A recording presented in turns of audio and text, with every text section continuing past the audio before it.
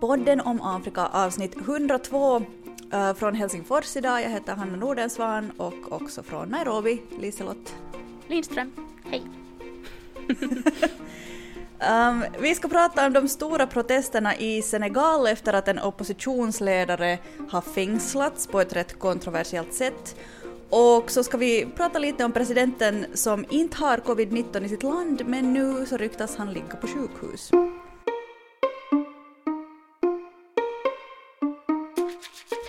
In a united Africa, there could be no frontier claims between Ethiopia and Somalia, or between Zanzibar and Kenya, Guinea or Liberia. My roommate saying to me, "What kind of music do you listen to in Africa? Tribal?" Let freedom reign. God bless Africa. I thank you.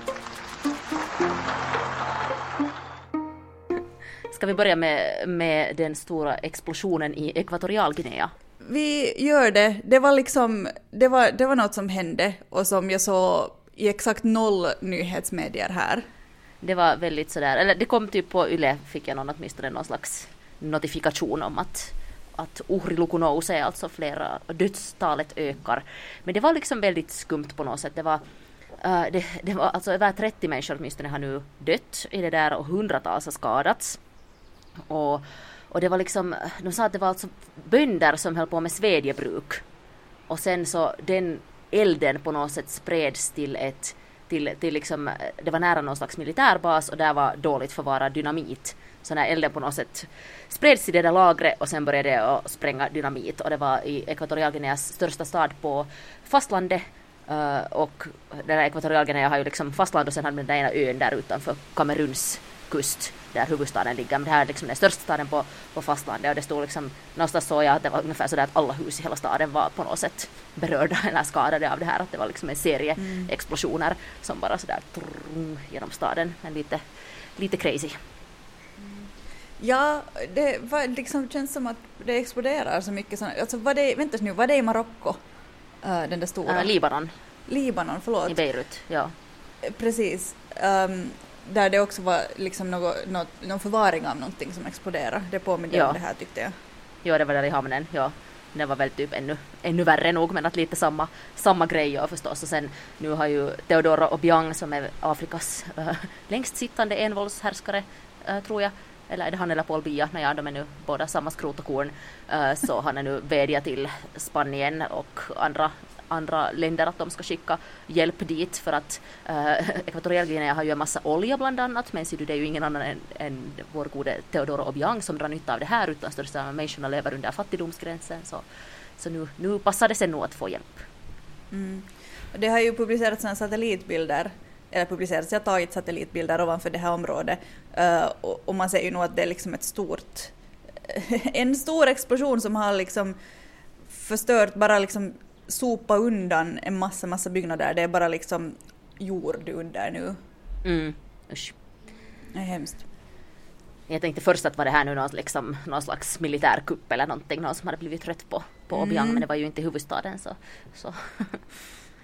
Ja, det pyr ju också lite i den delen av Afrika i andra länder, men vi ska återkomma till Senegal senare i sändningen, tänkte jag säga.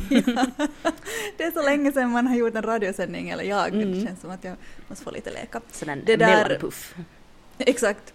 John Magufuli, Tanzanias president, mannen som påstod att corona inte finns i Tanzania, det berör inte människorna där. Nu ryktas det om att han då själv ligger på sjukhus med kanske någon sorts lungproblem. Precis. Nej, alltså det har varit jättetragiskt att följa med Tanzania, för att det var ju då i maj i fjol som de senast publicerade någon slags officiella siffror. Då var det drygt 500 fall och drygt 20 dödsfall. I juni så deklarerar Magufuli då att covid-19 är besegrat tack vare fasta och bön och tack vare Gud och gudsfruktiga tanzanier.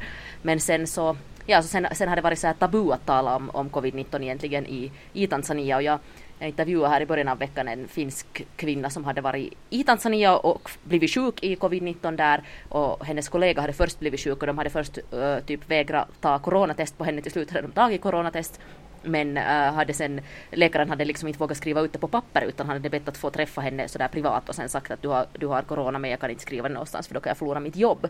Men strax efter att det här hade hänt för ungefär 2 veckor sedan så plötsligt så gjorde Magufuli en liten sån här omvändning att han var sådär, ja det skulle nog vara alldeles bra hörni om ni skulle tvätta lite händer och använda lite munskydd men att bara sådana som är tillverkade i Tanzania sen hörni pojkar och flickor.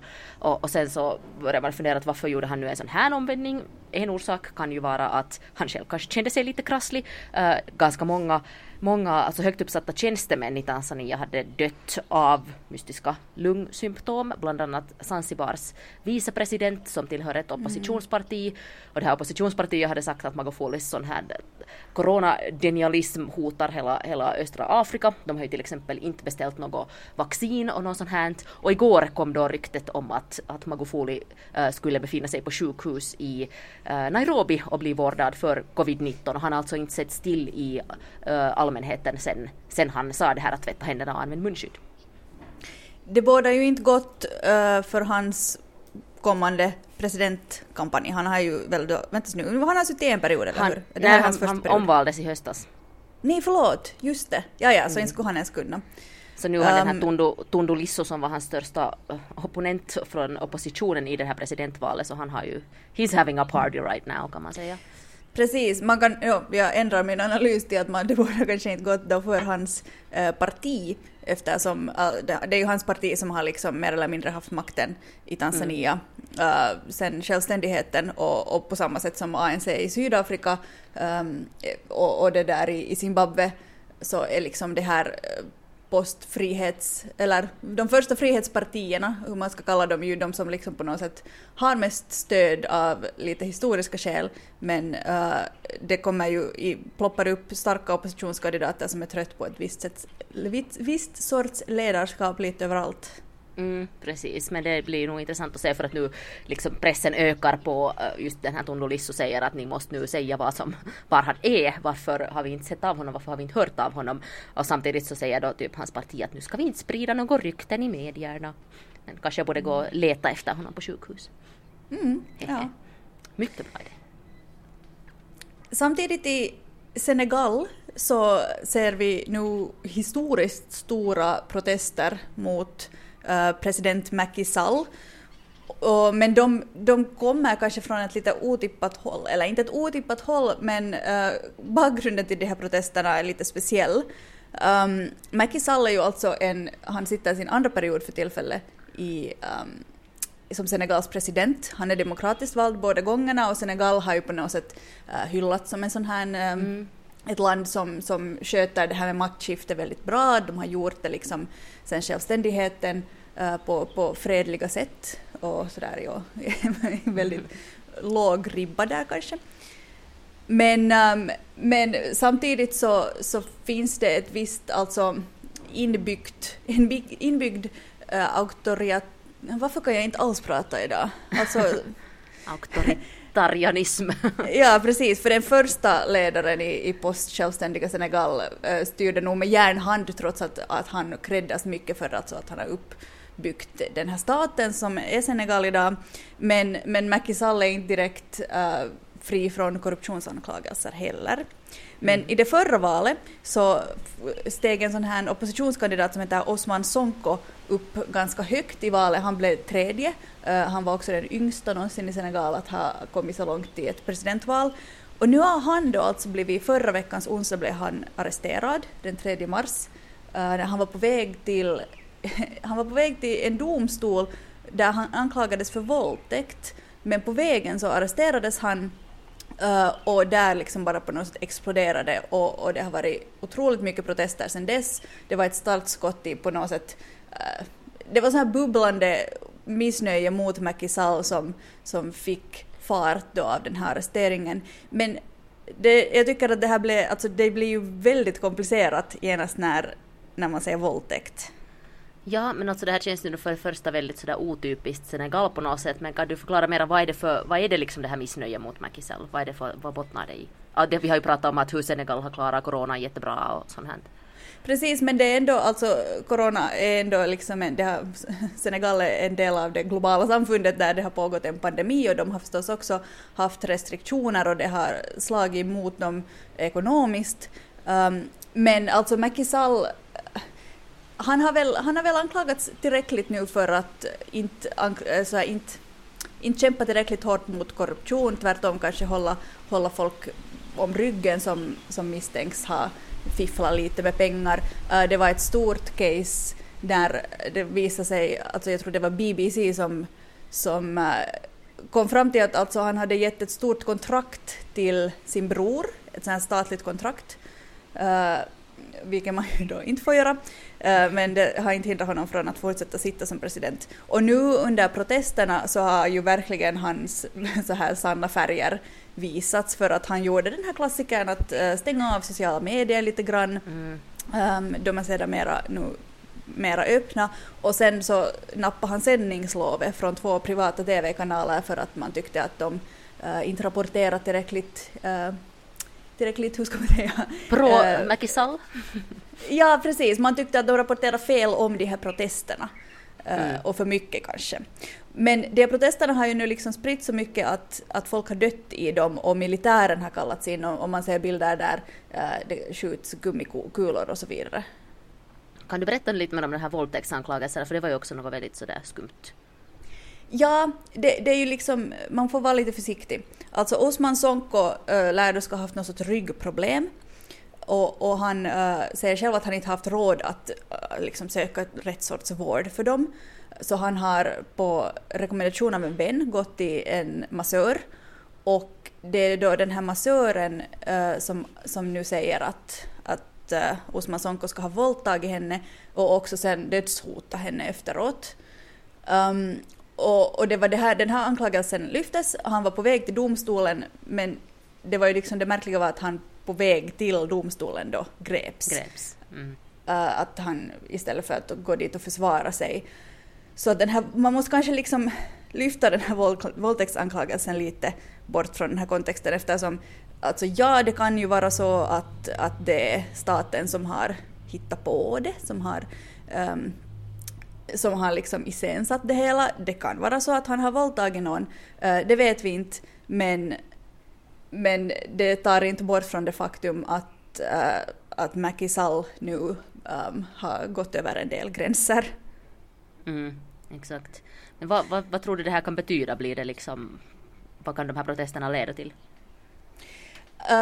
Alltså det kan bra hända att de bara fortsätter. Det har ju varit liksom på något sätt 2 år av protester i många afrikanska länder som har lett till förändringar. Jag tycker det har hänt så mycket de senaste åren där folk på något sätt blir inspirerade av andra platser i de här protesterna mot ledare som de anser vara för auktoritära. Men alltså det som ju uppenbarligen händer här, alltså Ousmane Sonko är alltså en del av parlamentet i Senegal, och parlamentsledamöter har en sån här immunitet i rättssaker, och den röstade nu, alltså det här parlamentet som har förstås majoriteten är Macky Salls parti, så de röstar bort den här immuniteten av honom, så det liksom ser ju nog ut som att han kommer att anklagas, och det finns en stor risk för att han kommer att dömas. Men jag vet inte, det är spännande att följa med på något sätt hur människorna på gatorna reagerar på det här och tolkar det här, för att det var ju som på något sätt den direkta reaktionen var liksom att nu liksom kommer du nu har du gått för långt, Macky Sall, och det verkar som att väldigt lite av de här människorna som protesterar tror på att Ousmane Sonko skulle ha våldtagit någon, eller sen så känner de att det liksom är på något sätt en skild sak från det som händer på en bredare nivå. Ja, att det här liksom nu bara en politisk dom för att han var populär, eller? Ja, precis. Och alltså det finns, ingen vet, men om det är så att Sonko, den här anklagelsen mot honom är påhittad, så måste man ju kanske säga att det är en ganska strategisk och smart anklagelse att lägga på någon, just för att det är svårt att bevisa, och det är jätteladdat och det väcker så mycket känslor. Och liksom att vill någon sen vara den där som är sådär att hon ljuger fast den egentligen kanske vill är att på något sätt leva i ett friare land. Exakt. Intressant. Väldigt intressant, och de här protesterna pågår fortfarande. De har hållit på nu i en vecka drygt och verkar inte lugna sig och har spritsat, så det pågår inte bara i Dakar utan i flera städer. Veckans person är drottning Nanny av marunerna. Hur säger man marunerna? Makaronerna. Det här är ett lyssnarönskemål. Drottning Nanny var alltså jamaican men föddes i det som idag är Ghana, och hon hade en väldigt stark så här ghanansk identitet. Man tror att hon tillhörde Akan eller Ashanti-stammen, och hon levde då ungefär 1680-talet till 1750-talet tror man. Och det här var, alltså ja, som du sa, så det var någon som mejlade oss och ville att vi skulle prata om henne. Och jag tycker att det är helt relevant att ha henne som en afrikansk veckans person, trots att hon då levde på Jamaica största delen av sitt liv, för att det var ju inte frivilligt hon togs dit. Och sen dessutom tycker du om drottningar? Ja, jag har ju en förkärlek. Hon var ju en lite annan sorts drottning. Och sen alltså disclaimer, allt nästan som man vet om henne så är sådana här muntliga berättelser som har liksom flyttats ner över generationerna, att man vet inte liksom säkert att hon ens har funnits.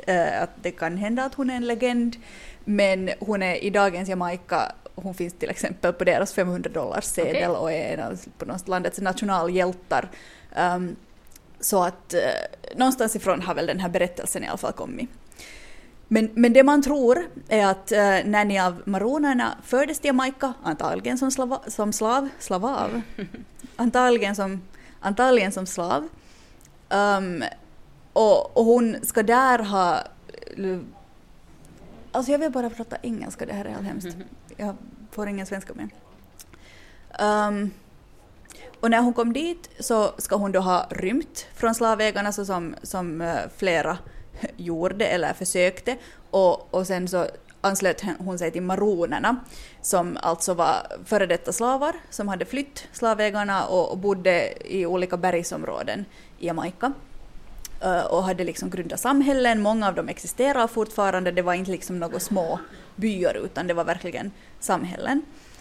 Och när Nanny blev en del av det här upproret så började hon leda en av de här byarna eller samhällena, och hon har också, man har ansett att hon alltså har tränat människorna i sitt samhälle till ett slags gerillakrig, och har på något sätt hade en väldigt bra så här ett sinne för krigsföring. För att de här samhällena förstås attackerades väldigt ofta av slavägare som ville ha tillbaka sin arbetskraft. Britterna tog ju över, eller kolonisera Jamaica vid det här laget. Det var spanjorerna som var där tidigare, och många av de här maronerna hade flytt redan under spanjorernas tid. Och britterna liksom tog till hårdhandskarna mot de här maronerna och kriga aktivt mot dem i många år, men de vann inte. Och det är väl kanske det som är på något sätt fantastiskt, att grupper av gerillakrigare kunde hålla emot en armé från det brittiska imperiet. Och det har ju inte hänt på så många platser. Och mycket av det här kreddas också på något sätt just till drottning Nanny. Det finns myter om att hon hade trollkrafter, men troligare är väl att hon hade bara en hjärna för krigföring, för uppror och för krig. Strategisk hjärna. Precis.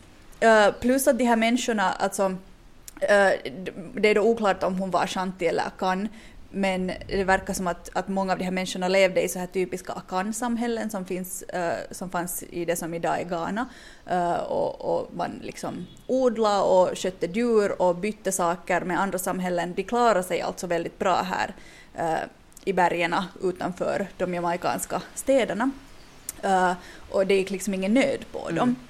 Och dessutom så förutom att de då levde livet och var fria, så befriade de andra slavar som ännu jobbar på plantagerna, och de brände ner de här plantagerna och hjälpte människor att fly och starta ett nytt liv. Så det var ju liksom ett pågående uppror mot kolonialmakterna.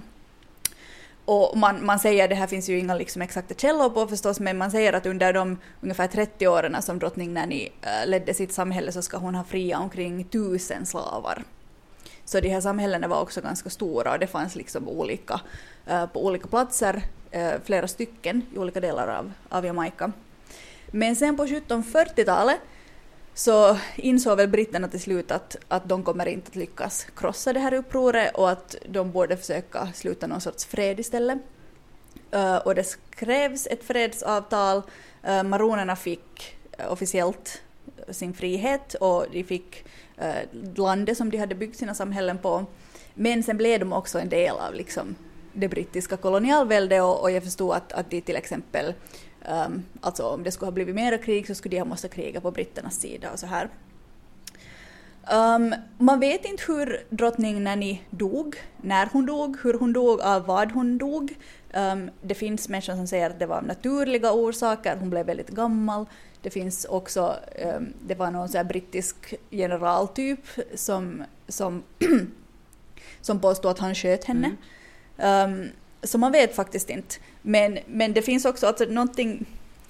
Nanny var ju inte heller hennes namn. Alltså det var inte det namnet hon föddes med. Det var mer som en titel som maronerna gav åt kvinnor som var liksom högt uppsatta. Men hon är liksom ändå Queen Nanny. Det är liksom hennes, och det finns bara en Queen Nanny. Och alltså det här samhället som hon chefar över finns fortfarande i dagens Jamaica. Moortown eller Nannytown heter det idag och det finns människor som är antagligen hennes efterlevande då som bor kvar där och det är en stad.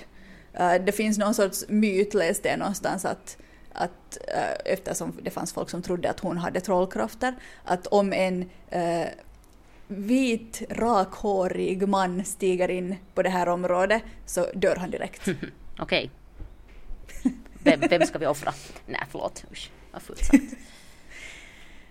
Men det var alltså drottning Nanny av maronerna på Jamaica. Spännande. Nu går vi till lite allvarligare. Eller nej, nu var det där ju också ganska allvarligt. Men här i lite modernare, ja. Här i söndags så twittrade en analytiker som är specialist på Afrikas horn som heter Rashid Abdi. Han har jobbat tidigare för Crisis Group, nu jobbar han för någon annan organisation. Jag är lite osäker, han har inte skrivit upp, det står inte mera i hans Twitter åtminstone vem han jobbar för, men tidigare alltså för Crisis Group. Så skrev han i söndags: "A war is coming between Ethiopia and Sudan. Eritrea and Egypt almost certain to join in. Ethiopia massing troops and hardware, conflict likely before July. I know I have been alarmist and right every time. I hope and pray on this one I am wrong." Men han är ju lite så här, han tycker om att måla upp sådana, måla fan på väggen och måla worst case scenarios, men han har de facto haft rätt ganska ofta, och han har liksom länge varnat för Abiy Ahmed och för liksom vad Etiopiens inre angelägenheter kan leda till. Men vad tror du, Hanna, hur sannolikt är det med krig?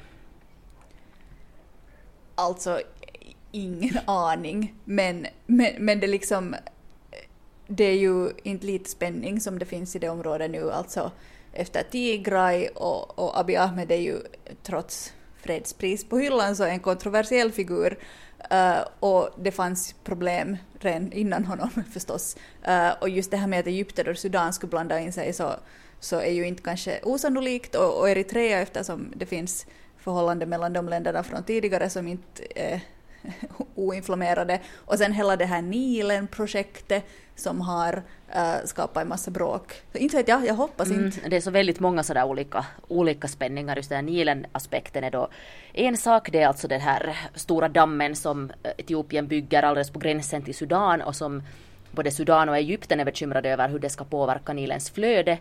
Egypten är väldigt beroende av vattnet från Nilen, och Sudan är rädd att det ska leda till fler översvämningar för dem. Och på något sätt så är det här ju lite en förvarning vad som komma skall när det gäller liksom både både moderniseringen av Afrika och klimatförändringen och dess påverkningar. Att för Etiopien så är ju den här dammen jätteviktig för att få elektricitet till folket. 65% av etiopierna har inte tillgång till elektricitet och det hindrar utvecklingen och den ekonomiska utvecklingen i Etiopien.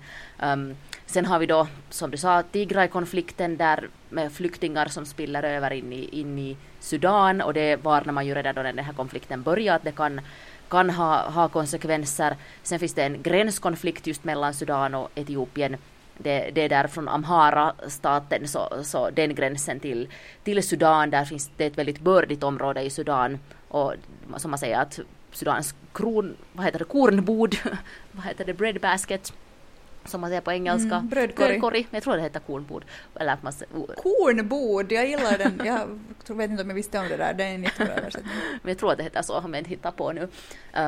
Så liksom tidigare så har Sudan låtit etiopier gå över gränsen, eller där gränsen har varit ganska sådär porös att de har odlat också på Sudans sida, men nu verkar det vara som att de inte mera vill det, så där kan det liksom bryta ut ett helt sådär traditionellt krig. Och Egypten och Sudan är nära allierade, fast då när jag var i Sudan så var de alla så här vanliga människor, så att de inte tycker om egyptier, för egyptier är så höga i korken och ser ner på sudaneser, men politiskt är Sudan och Egypten ändå allierade, och Abdel Fattah al-Sisi har varit nu på sitt första besök i Khartoum sen Omar al-Bashir störtades, och det visar ju också att de kanske kokar ihop någonting, så det är liksom en väldigt, vad ska man säga, väldigt spänt, och Abiy Ahmed har ju visat att han inte drar sig för att skicka in armén om det liksom kräver så. Och vad heter det? Det har också på Twitter den här veckan hade cirkulerat en sån här video på alltså etiopiska soldater som slänger ner civila från ett berg och skjuter dem. Men är det bekräftat att den är riktig? Videon är liksom riktig, och de har alltså etiopiska militärens uniformer på sig, men sen igen så säger man att det här är TPLFs, en del påstår att det är TPLFs propagandakampanj, att de har de har dödat etiopiska soldater, själva tagit på sig deras uniformer, klätt de döda etiopiska soldaterna i civila kläder och kastat ner dem och sen filmar det för att det ska liksom användas emot. Så det låter kanske lite långsökt, men jag tänker inte uttala mig åt det ena hållet eller det andra, men det är en video som har väckt väldigt mycket uppmärksamhet den här veckan på Twitter. Och nu har ju också det kommit kanske skarpt, alltså den här hela Tigray-konflikten kändes som att omvärlden liksom var på något sätt lite så wow, hur ska vi nu reagera när den här fredspristagaren gör det här, och vem är det som har rätt och vem är det som har fel, och när informationen inte har spritts hemskt fritt. Men nu har till exempel USAs utrikesminister, nya färska utrikesminister Antony Blinken, så har fördömt det här och säger att det pågår etnisk rensning i Tigray och att Etiopien måste sluta med de här människorättsbrotten, och det är ju ganska skarpa ord, förstås bara ord än så länge, men jämfört med hur det har varit kanske, eller jämfört med under Trump till och med. Eller hur? Så att det liksom är, det hettar till helt enkelt, men nu har alltså också en del journalister har börjat komma in i Tigray nu, så där verkar det åtminstone lite sådär lätta upp, men liksom vad var det jag skulle säga? Ja, det är ju val på kommande också i Etiopien. Fortfarande så är det inprickat 5 juni. 5 juni är det alltså inprickat, men liksom hur ska det gå om de här större tensions börjar liksom och hålla på där just vid de tiden, eller som den här Rashid Abdi nu sa, att före conflict likely before June, att hur kommer det där valet sen att spela in och sådär. Vet du om har Sudans det här, de har ju ett sånt här mellanstyre där nu efter sin egen revolution, och Egyptens ledare, vad har de liksom sagt? Jag har inte sett så mycket vad de har sagt, det har liksom varit lite sådär men alltså jag menar, den här dammen är ju någonting som de har hela tiden haft ganska hårda ord om, och till exempel så har ju Egypten lite hotat med att förstöra den där dammen på något sätt, och det har lett till att Etiopien har satt upp en sån här no-fly zone ovanför den där dammen, men liksom tänk dig scenariet, Egypten kommer och bombar sönder den där dammen. Vad händer då? Ja. All hell would break loose. Ja, man får fortsätta följa det helt enkelt. Exakt. Har vi något tips den här veckan? Jo, vi har. Vad glad jag är att du frågar. Jag vill tipsa om någonting helt annat. Och dessutom en annan podd. En podd som verkligen är värt att lyssna på. Det är en del av BBC's World Service. Också de som producerar den här Africa Today-podden som vi brukar hänvisa till eftersom BBC har ju många redaktioner på kontinenten och därför får de också mycket story och case som vi brukar prata om. Men The Comb, alltså Kammen, är då en kanske lite nyare podd, men de har många avsnitt ute och varje avsnitt behandlar liksom bara ett ämne, så de går verkligen in på djupet. Och det är berättelser från Afrika som de liksom analyserar och diskuterar. Och det är väldigt blandat. Jag tycker det är jätteintressant. Deras senaste avsnitt handlar till exempel om bio-ID som jag för tillfället helt fascinerad av. Någonting som jag inte visste att man i Kenya har gått in på helt jättehårt, att människor ska börja alltså identifieras biologiskt som fingeravtryck och ansiktsskanning och så här. Och allt det där med blir någon utanför, kan det här missanvändas, är det verkligen framtiden? Jätteintressant. De har också ett helt avsnitt om Tigray, men också om klimatförändringen. Det är gott och blandat och jätteintressant. Kim Chakanetsa som också har hörts i Africa Today-podcasten, det är hon som drar den här. Har det här månat att göra nu det här Kenya-ID? Det var ju alltså sån här registrering av, eller sådär Huduma Namba som det hette, som de höll på att registrera här för ett par år sedan och folk var jätteemot det och var sådär att vad är det här för skit? Så kanske det var liksom upptakten till det här. Det kan hända. Och det, alltså, jag är så fascinerad av det där. För att liksom vad lätt det skulle vara så där att om man skulle kunna bara logga in överallt och betala och rösta så där bara genom att liksom finnas, vet du, visa sitt finger eller sitt ansikte och det skulle liksom registreras och ingen skulle kunna stjäla ens identitet om inte de skulle skära huvudet av en. Jag vet inte, man kanske måste ha en puls för att det här ska fungera. Men sen just också sådär att tänk om man blir utanför och det är på något sätt väldigt dystopiskt och utopiskt på samma sätt. Ja, eller hur? Men spännande, det måste jag gå och lyssna på. Gör det. Vi hörs igen nästa vecka med podden om Afrika. Vi är så glada att vi är över 100 avsnitt och att ni fortfarande lyssnar på oss. Om ni vill ta kontakt med oss så poddenomafrika@gmail.com är kanske det lättaste sättet. Vi når oss också på vår Instagram och på vår Facebook, podden om Afrika, där vi också lägger ut våra avsnitt och lite annat.